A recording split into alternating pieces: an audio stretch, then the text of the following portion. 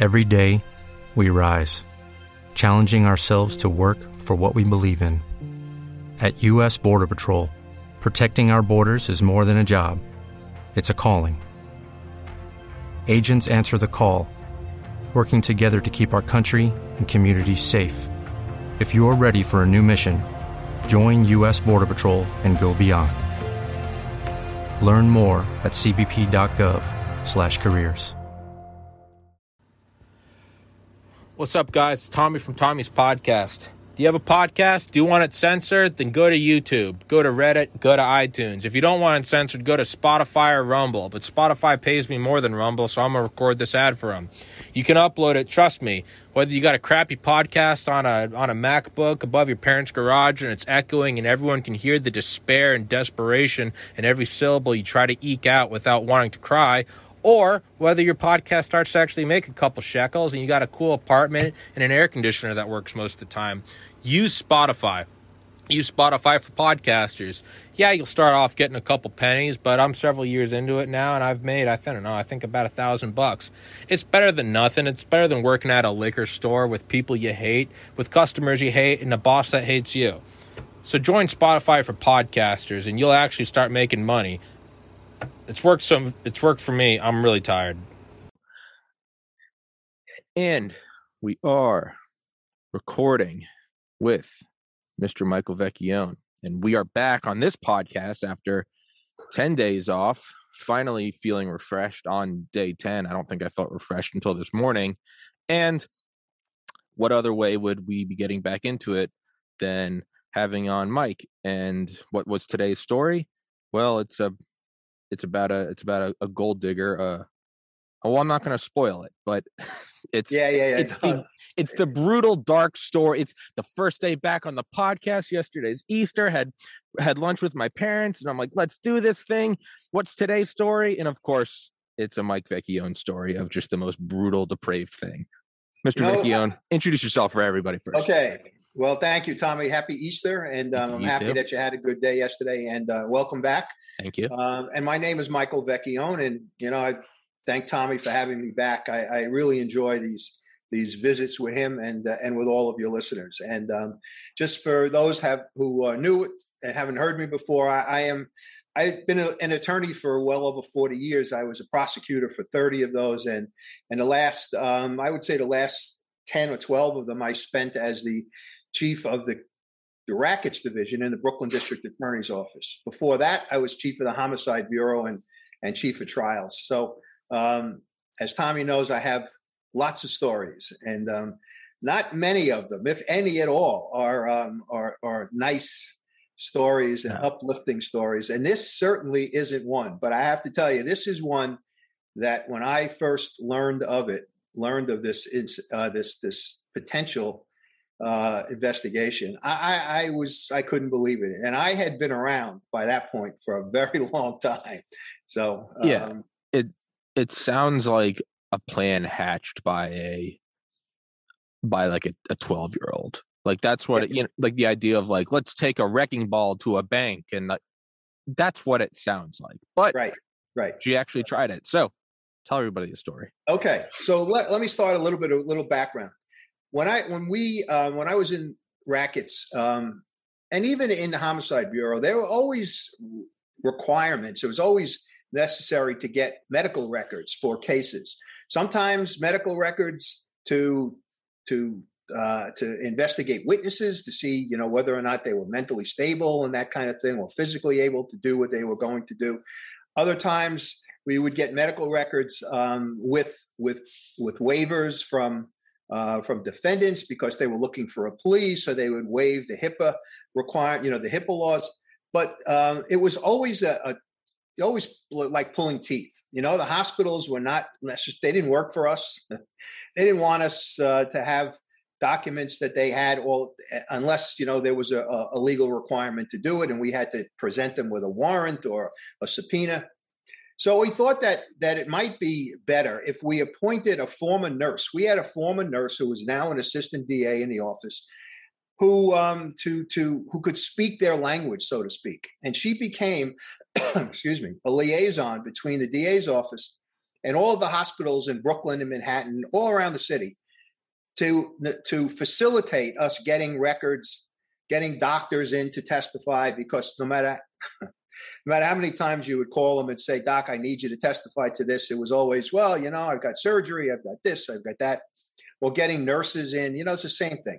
So we needed a person who was one of them, so to speak, to talk their language. And she actually set up this whole program that was working very, very well.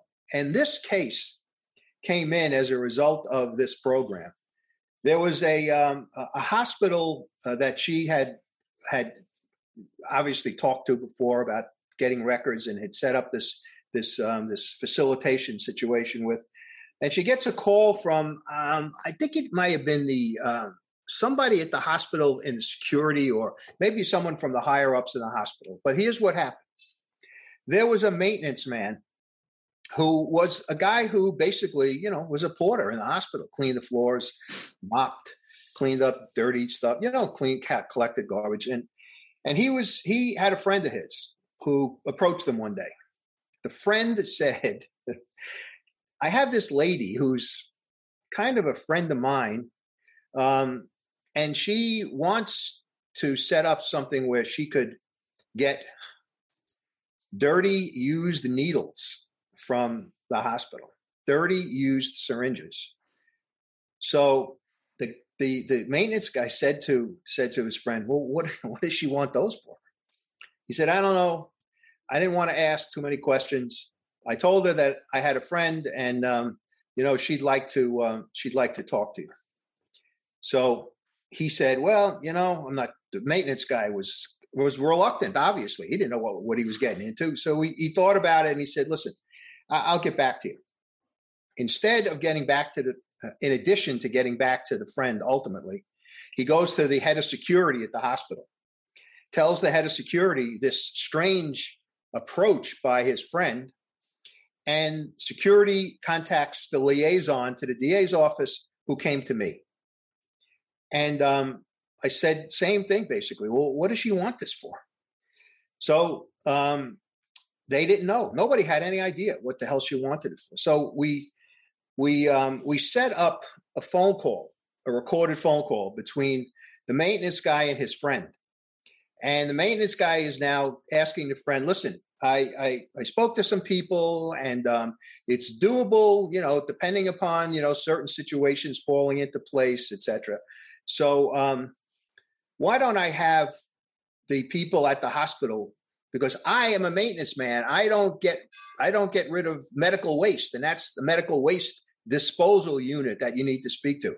I'll have someone from there call your friend and see if call you to see if you can make an arrangement. So the quote unquote friend of this person, this ultimate defendant, said, listen, I don't want to be involved in this either. I don't know anything about it. I'll give you her number, this lady's number. It's a woman who wanted the dirty needles, and you can have the waste disposal person give her a call, and they can hook up and deal with each other directly. Okay. Honestly, Tom, that was perfect. That was the perfect situation for us, because what I did then is I got one of the deputy chief investigator from our office, a guy named George Terra, who was a former first grade detective, the DA's in the NYPD. He came to work for us. He used to work undercover. He used to work a lot of mob cases, and if you saw him or talked to him, you would be certain that you were talking to some guy who was a member of the Gambino family. He talked like this in Brooklyn. He looked kind of like a wise guy. But he was a great detective. So what I planned on doing, I get him down to the office, and I say, George, this is what the situation is, and I tell him the story, and I say, so the maintenance guy, the medical waste guy, who we never involved in this at all, needs to be played by you. I want you to play that role. And here's the woman's number. Give her a call, and we'll record the call, and we'll see where it goes from there. And he said the same thing to me. He says, Mike, what the fuck does she want this stuff for? What's that all about? I said, I don't know, but obviously it can't be good. So George calls her, and they have a recorded conversation. And they set up, the woman says to him, I forgot about this. The woman says, I'm sorry, George says to her, listen, I don't know anything about what you want, but now he's playing the role of a guy who, is kind of a shady guy. He says, but, we can't talk on the phone. That's no good. You never know who's listening, kind of thing. So she goes, oh, yeah, I understand. So he says, let's set up a meeting by the hospital. Of course, she used to visit, would take her husband to that hospital, and the maintenance guy worked there. And so it was not a far-fetched idea for this waste disposal guy to want to meet near this hospital. So she said, there's a park right near the hospital. I'll meet you there the next day. I don't know, 11:30, 11 o'clock. I forgot. George says, so how am I going to know who you are? So she tells him who to look for, right? I had no idea that what she was going to talk about, what she was going to say, because I thought she was just some lowlife. Tells him she's going to be dressed in a mink coat, big full length mink coat, and that she would have, I forgot, she had a scarf on of some kind. She described it too, and she said it was this Hermes scarf or whatever. So I'm thinking to myself, oh man, what is this? Corella DeVille. So George, she says to him, what are you going to be dressed in? George says, I got a gray jacket or a tan jacket. You'll know me when I walk into the park. So George gets there. She gets there early.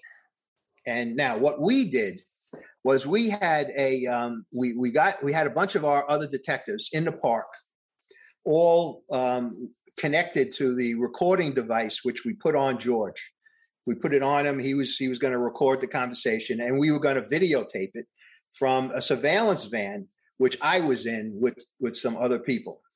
So she walks into the park early, and there weren't, believe me, Tom, there weren't many people in that park with a full length mink coat and an Hermes scarf on. So it wasn't difficult for us to find her. You don't say. And she was about 30 years old. She was gorgeous. She was beautiful. And so we said, again, I'm shaking our head. What is this all about? Probably feels like you guys probably feel like you're getting stung. Well, we could. It could have been. Things have happened where maybe the feds are running. I was going to say, you guys get stung. That's one of the things that we thought of. And believe it or not, George mentioned that. He said, Mike, this may be something. Maybe the DEA is running some kind of scam, and they're using it. They think that somebody in our office is on a side note. Actually, about a year ago, I had on a guy from the ATF, and he says they got their wires crossed with the CIA, and some domestic, it happens. So George showed up late, a little late, like 15 minutes late. She stayed and waited. Well, he gets in the park. He notices her right away, but he didn't go over to her right away. She noticed him, and she walked over to him. And now they have this recorded conversation. He says, what's going on? So she says to him, after I'm so-and-so, thanks for meeting me, all of that little, introductory bullshit, right? George says, what she wanted. Why are you talking to a waste disposal person? So she goes and tells him very bluntly, Tom. This is all on tape. She said that I want to get rid of my husband. I married him for his money. And I did it because he has very severe diabetes. And he's got a lot of money. And I didn't think that he was going to be around very long. So I married him, thinking he was going to die quickly. And she says, he didn't. He's not dying very quickly.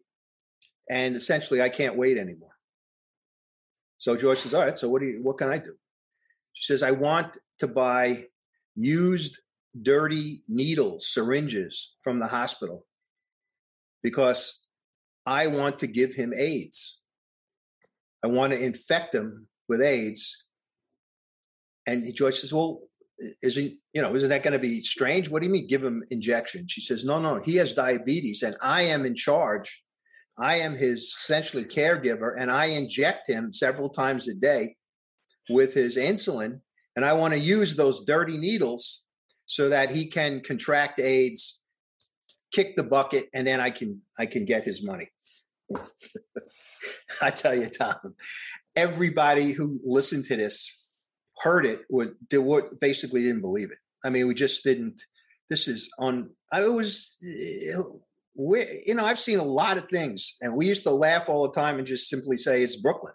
It's the way it is. But this was beyond the pale. So George tells her, all right, I can arrange that. How much do you want? How many of these things do you want? She says, I got to give him injections, several times a day. So I want as many as you can give me. And don't worry about the money, she says. I'll pay you for all of it. And then next week, you give me a whole bunch more. And then next week, a whole bunch more. So she wanted a steady supply. And he told her, he says, oh, well, no problem. There's plenty of needles, plenty of dirty needles. I'm in charge of waste disposal. I can get all of this for you. And she told him what she was going to pay him for it. And I forgot the number, but it was not insignificant. It was, it was several $1,000s for every packet, every bag of needles that he gave her. Might have even been more than several thousand. It might have been as much as 10,000, but that's what it was. So clearly she was not playing around, and she made sure she wanted to, she was keeping an eye on Joyce because I'm sure that she was worried about getting, if she did get locked up. And now why she thought she would get locked up, but if she did get locked up, she wanted to make sure that, that George was the kind of guy who the cops wouldn't rely on as, for an arrest, because she started asking him about his background, and he says, oh, I'm a maintenance guy. I've done this, I've done that. And the background that he gave her was a little bit unsavory, So she, I think, felt at that point that even if the cops lock me up, they're never going to be able to make a case with this bum. It's my word against his. Essentially, look at me. I have a prominent husband. I've no record. So what she didn't realize is that we were audio taping and videotaping the entire operation. Everything was done out in the open, Tom, in a park, a small vest pocket park in Brooklyn near this hospital. So we go back to the office now. He says he sets up a meet for her for a day or so later. We go back to the office and listened and watched this thing in toto. When you're in surveillance van and you're doing this stuff, there's a lot of other things you're paying attention to, and sometimes you miss some things, and you listen to the whole thing. And it was incredible. I mean, just think about the evil that must have been in this woman's head to want to have her husband, kill that way. She said it to George that, listen, I want it to be this way so that nobody would suspect that it was me that did this, because, I had to give him, I had to give him the injections. I wanted him to die of AIDS. No one would ever suspect the wife from contracting. I mean, but that kind of sounds retarded on her end. At first, I'm like, yeah, that makes sense. You don't want to hire a hitman, wealthy guy dies, who's the benefactor. Right. It's like, yeah, no, if he gets AIDS, that's definitely muddying the waters. But it's like, but you do the injections. Yeah, except that he got injections, except that he was the kind of guy who was at the hospital all the time, so he had the severe diabetes. So he wasn't the only one. Okay. She wasn't the only one giving him, quote unquote, injections. Maybe she was giving him the insulin injections, but, and that was, let's see, it wasn't such a far-fetched idea for him to have contracted it because of his, because of the reoccurrence of him going going to the hospital. So George said that he would be able to get all she needed. So now when we came back to the office, we listened to this whole thing. We figured, well, what are we going to do? How are we going to get these dirty syringes, right? I mean, they're not something which we were going to start digging through the hospital trash to get. So what we did was we went to a pharmacy and we bought a whole box full of syringes.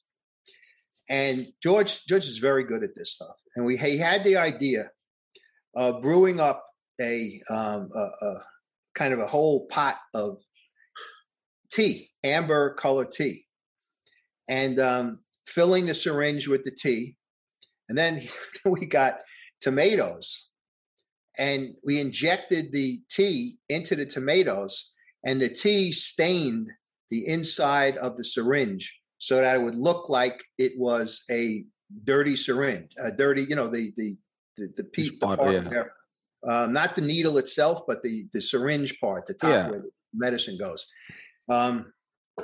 So we didn't think that, she would be able to detect this. She's going to get a bag full of this crap at the park. She's going to take it home and she's going to hide it. She wasn't going to go and bring it to some scientist to see whether or not the guy at the hospital had screwed her and sold her, So it fooled her. It fooled her. It was, it was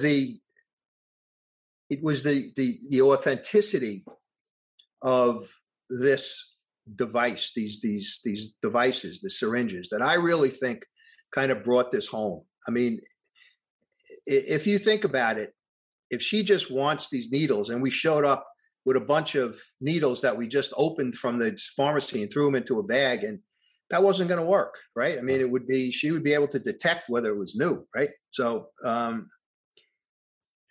we did it that way. And, the thing is that we didn't arrest her right away. We could have, on an attempted murder, but it would have been a weak case at that point until she had the actual device in her hands that she was going to use to kill her husband.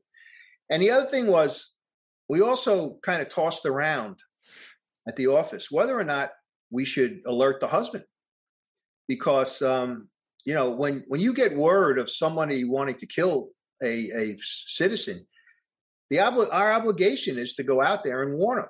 Yeah. But here's what we thought: we didn't think it was necessary at that point, because she hadn't gotten the devices yet. She didn't have the weapons, so to speak. So the husband was safe. He wasn't going to get injected with any dirty needles until we sold him to the wife. So we kind of let this thing play out, and the next day or the day after, George meets her at the park and hands her the bag of this stuff, and she checks it out, and she had forgot what she said. This is great. It's been too much. I can't stand being with this guy anymore. I mean, think about it. She married him for his money, thinking he was going to die right away. And he lived. Oh my God. It's unbelievable. It's every time I talk about this case, I think about how evil this woman was. I mean, and just unbelievable. So George hands her the bag of these dirty needles stained with the tea that we had from injecting the tomatoes back at the office. And she looks in, gives George the money, and begins to walk away. And she says to him, okay, when are we going to meet you again? I'll meet you here next week, same time, same. He says, I don't think so. And she says, what do you mean? What are you talking about? You don't think so? We had a deal. You're supposed to meet me, and we're going to do this until I tell you that we don't have to do it anymore. He goes, you don't understand, lady. You're under arrest. And he takes out a shield and shows her the shield. And then the other guys in the park surround her so she can't go anywhere. I think, Tom, to use a very crude expression, she shit a brick. I tell you, she really did. She was scared out of her mind. So that was not really the end of this saga. So she goes, she gets arrested. We bring her back to the office, and the detectives take over and they process her. And in Brooklyn, everywhere in Manhattan everywhere in New York City at that time, and even today, after the processing is done, fingerprinting, photographing, all of the paperwork, everything, the next step is to bring the defendant to criminal court for an arraignment. And the arraignment is very simple. All it is to alert and to inform the defendant and his or her attorney of the charges against her that are written in a criminal complaint by the DA's office, and to ask her, in this case, whether or not she pleads guilty or not guilty. So, and then after that, bail is set, if there's going to be bail set, right? So she appears in criminal court. Probably, this was in the afternoon. She probably got to the criminal court sometime after the dinner break, probably like 9, 10 o'clock at night, because court closes at that point, was closing at midnight. So who do you think was sitting in the first row waiting for this case to be called? The husband. The husband showed up. Bail was set. Who do you think posted the bail? This is the saddest part of the whole thing. The husband. The husband. The husband would not accept the fact that this woman wanted to have him killed and was part of this whole conspiracy to kill this guy. He posted the bail, even though it was high bail. He posted it and gave an interview, I think later on, to the, I forgot it was the Post or the News, and he said, I can't believe that my wife would do this. I don't believe this. He didn't care that we had the entire thing on videotape, audio tape. It was just denial. Now think about it. This guy was probably an old guy, had diabetes, depended on this beautiful woman to take care of him, and he had her around the house. I didn't find necessarily his reaction to this whole thing all that far out, because I think he probably, didn't care. Yeah, I agree. Which is so. Yeah, go ahead. No, it was kind of the craziest, but it's also kind of maybe the most believable part. He's probably not stupid. He's probably like, I know exactly what this is. I'm an old guy.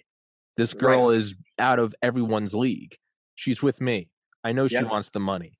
He's probably just like, baby, you should have asked me. I would have written you a bigger allowance. Like, she's probably cheating on him. He knows. She knows. Exactly. He knows she knows. He's probably whatever you want. Or he's a real freak. He's turned on by it. Well, either way, it's crazy but he was going to hang on for dear life. He wasn't going to let this babe, walk out of his life for this. Plus, he may have figured that, at the end of the day, she's going to get convicted and go to jail. So I'll pretend at this point that, I love her and everything is cool. But once she's gone, then I'll have nothing to do with her and I'll cut her out and, divorce, and that'll be the end of her. Or that's his, his true punishment for her. Yeah. He's going to string her along and she's not going to be in the will. But as you probably figured, that was not the case. About a year passes. And at that time, it was not a long period of time. It was really between an arrest and a trial.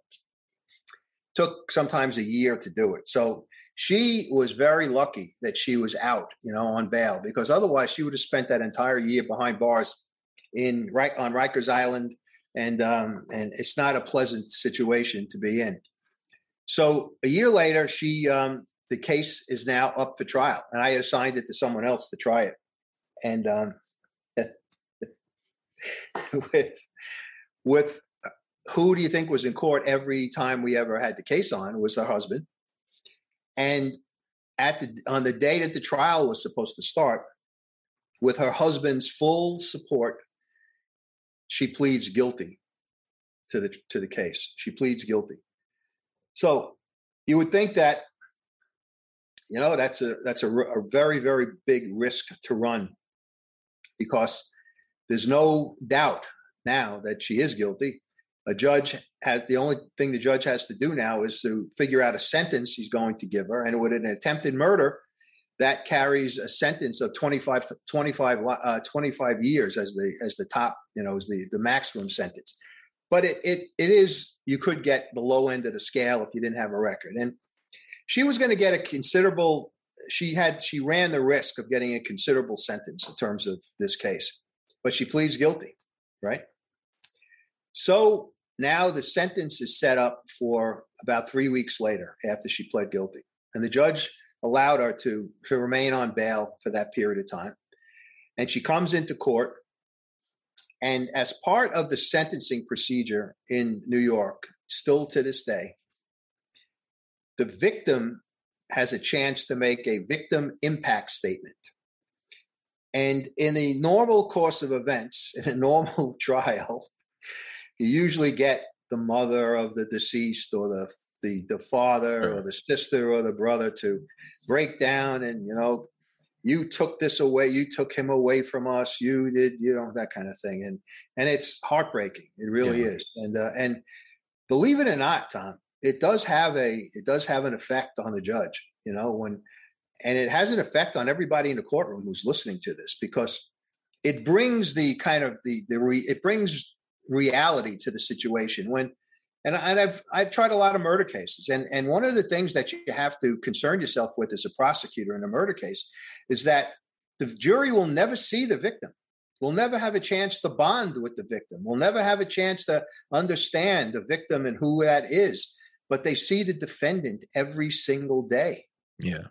And you worry about Stockholm syndrome, about whether or not the jury is going to find some way to kind of connect to this person. And at the end of the day say, well, I don't think I've seen him every day. I don't know if I can send him to jail for the rest of his life. I don't know. Maybe we should. Anyway, that's what the issue is. So in this situation, when you get a sentence like this, this woman took the question, the uncertainty out of the whole thing by pleading guilty, right? She pleads guilty, and now she essentially throws herself on the mercy of the court. And who's the judge now going to listen to? The prosecutor, of course. The defense attorney, of course, because he or she makes a statement. But the victim now is going to stand up and make a statement as to what the victim believes this woman, his former wife, or now wife, I'm sorry, not former wife, should get. He essentially breaks down in court and tells the judge that he loves her. He's always loved her. That he's no matter what people say about her, he's certain that she loves him, and that there must be some misunderstanding. There must have been some issue, and he pleads with the judge for mercy for this woman who was going to kill him, and not a simple death, Tom. A death that would have taken months, if not years, to ultimately happen. And he would suffer every damn day with this horrific disease. He asks the judge to essentially not sentence her to jail. It was mind-boggling. But when this case came in, it was mind-boggling. The ending was as mind-boggling as the beginning. It was... Yeah, go ahead. I'm sorry. It's honest. It's just sad. Like, here's a guy that's like, oh, he's either completely delusional, or this is truly all he wanted, is just some sort of companionship. Yes, it's right. He said he never would believe. Yeah. No matter what the evidence was, he would never believe or accept the fact that this woman who he loved wanted to do this to him and was engaged in this conspiracy to kill him. Well, I mean, he begged, essentially, begged the judge to listen to him and to give her a break. I don't remember who the judge was, but the judge listened. He sentenced her to probation. 5 years probation. No jail time. Not even a day. The amount of time that she spent in jail was when we arrested her to when the husband bailed her out, which was probably at most 8 hours, 10 hours. And some of that time was spent in the cell at the DA's office, which is not Rikers Island by any stretch of the imagination. And then the cell behind the courtroom, behind the judge's bench in the courtroom, which is the same thing, not Rikers Island. So he listened to her. So this, I always wonder, and I've written about this case, and I thought about it, and I think, sometimes when you sit back and you think about things that have gone on, or you talk to friends and talk about crazy cases, this case comes up. And I always wonder, where are they now, kind of thing? Where is this woman, and where is the husband? I have to believe it would not. I should say this: it would not surprise me if I found out that she found some other way to 100% to get rid of this guy. If she was that cold-hearted, yeah, she was going to do that to him. And now she knows he's completely delusional. Absolutely. Yeah. And the only thing that I think might stop her, if it did, and I'm not sure that, what happened, is that perhaps with the fact that she had been arrested and had been charged with trying to do this before, if the guy suddenly winds up dying of something, he falls down the stairs in his house or something of that nature, well, maybe she'd believe the cops were going to be right on her ass. But I can't imagine that she just gave up this idea, because if she was that much of a gold digger back then, I don't think that goes away. I don't think you get cured of that. No. Maybe you settle down for a year or so, or listen and hope that the guy dies. But if he doesn't, then you're back in the same situation. But I have to say that it was not the longest investigation. It took only a few days. It was not it was, however, one of the most heinous investigations in terms of what she wanted to do that I had ever heard. I mean, I just was shocked that we did it. And she was so stupid in terms of, I shouldn't say stupid, I should say arrogant about how open she was. I mean, think about this. She doesn't know, first of all, the maintenance guy that her friend supposedly knows.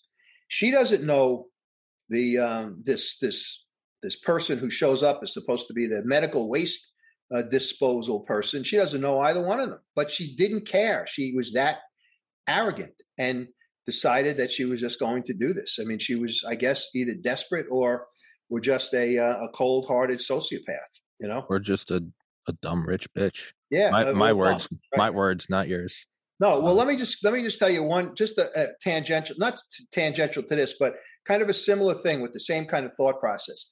When I was a defense attorney, I did a trial, and I won the trial, and one of the jurors came up to me after the trial was over and said, I want to congratulate you. You were terrific. Blah blah blah. Can I have your card? If I ever get into trouble, or if any of my friends ever get into trouble, I want to have your card. So I gave it to him.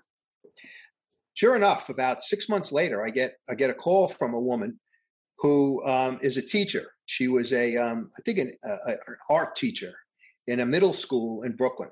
Middle school is like junior high school. And she says, I'm in trouble. I need your help. I said, okay, how did you find me? And she tells me that the juror had told her about me. So I get her into the office, and this is what her crime was. She was a school teacher. She had a degree. Obviously, she had a degree in education. She had been a school teacher for a good period of time. She owned property in Brooklyn. She owned several apartment houses. In one particular apartment house, she had this tenant who was just, in her mind, in her head, was just horrific. Used to do things to the apartment, used to not pay his rent on time, just a very, very bad tenant. So I said, okay, so what happened? He said, well, I didn't have money for a lawyer, so I couldn't begin eviction proceedings. So there was a guy over doing some maintenance work in the building. And I started telling him about about this tenant. And the maintenance guy said to her, I know someone who could take care of this. She says, what do you mean take care of it? No, she said to him, do you know anybody who could take care of this? So the painter says to her, well, what do you mean take care of this? She says, well, I want him dead. I want to kill him. Get him out. That'll get him out of my hair. So he says, yeah, I got somebody who I think I can set you up with. Well, it turns out the painter was a confidential informant for the police department. And he went to the detective who was his handler, told him the story. And the painter introduces the landlady to the cop who pretends to be a hitman. And the cop says, well, I need to find out what this guy's about. What is his name? Bring a picture, bring all of the stuff. So she does. And they meet in the detective's car. He says it was his private car.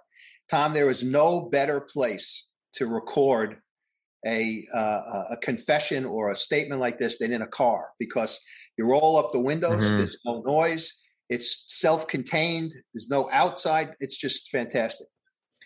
And she told him the entire story about this guy and what she wanted done. And here's the kicker. She says, oh, and by the way, when it's done, I don't want you to bring me his keys or a shoe or a tie. She says, I want you to cut off his ear and bring his ear to me to show me that he's dead. Tom, this is a New York City school teacher who, if you saw her, would think that butter wouldn't melt in her mouth. My jaw dropped. I said, did what? She said, I told him I wanted an ear. I didn't want him to bring me his keys or anything like that. And I said, and she says, but Mr. Vecchione, it's all on tape. I said, oh my gosh. I said, how do you believe you're going to, what are we going to do? Well, as it turns out, I listened to the tape. Tom, she was dead. She was dead on the tape. I was able to, believe it or not, I was able to get the DA's office to give her a plea bargain. She got less than a year in jail. Had obviously got fined and all this other kind of stuff. But I think, and she lost her job, of course. And I'm sure that her tenants, once they found out what was going on, they probably all moved. There was probably a mass exodus from her apartment building. But the thought, this is the reason I brought this up, is that you think about the mentality of this woman with the dirty needles and this woman who's the landlady. It was their solution to their problem was not going to a court to get a divorce for the woman or get an eviction for the landlady. No, the first thought was, let me take the easy way out and murder the person who's creating this stuff. It boggled my mind when I heard that. And then later on, that happened in that case with the landlady took place before I came back to the DA's office and they dealt with this wife. And Tom, I got to tell you, that's the only case. It's not the only case that I've had when I was in rackets of a spouse wanting to dispose of or kill another spouse. And there was a guy who was a doctor, and he wanted his wife killed. He wanted his father-in-law killed. He wanted his mother-in-law killed. He wanted her sister killed. And we used George again as the hitman. He posed as a hitman a lot for us. And but those kinds of cases were disturbing. I mean, obviously interesting, but when you think about man's inhumanity to his fellow man, that was, to me, those were the cases were the personification of that. So, and on that note, Mr. Vecchione with a happy post-Easter story about ice cold bitches. As I told you, I got to run. I got another guest.